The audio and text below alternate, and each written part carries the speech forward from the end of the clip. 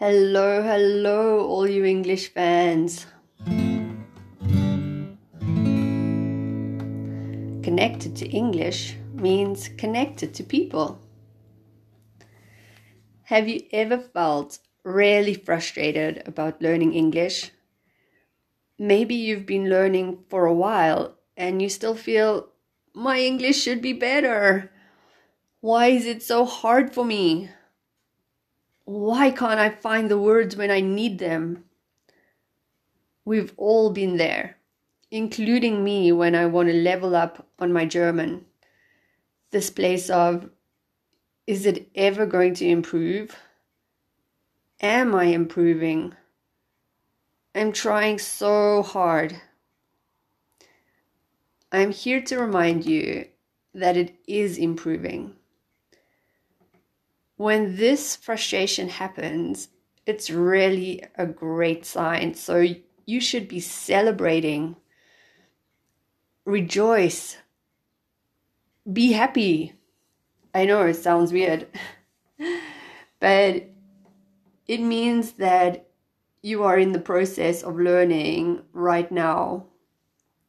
And just keep going through that frustration.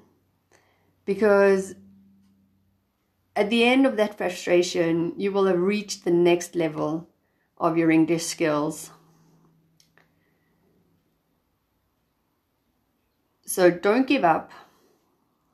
And if you're going through these cycles, continue what you are doing because it means you're on the right track. For those of you who don't know me, my name is Claudia Markovic and I'm an English coach and trainer. And I believe no one should feel embarrassed about their English.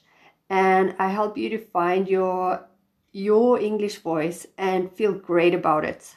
Because I believe everybody has their own English voice. Like I have a different voice in German, slightly younger.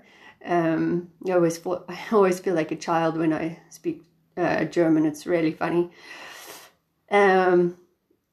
So I help you to find your English voice and learn to love that voice, because I think it's part of the process is to start loving that voice, because it could, or you could be experiencing it as quite different to your native language voice and how you're able to present yourself with confidence in your own language.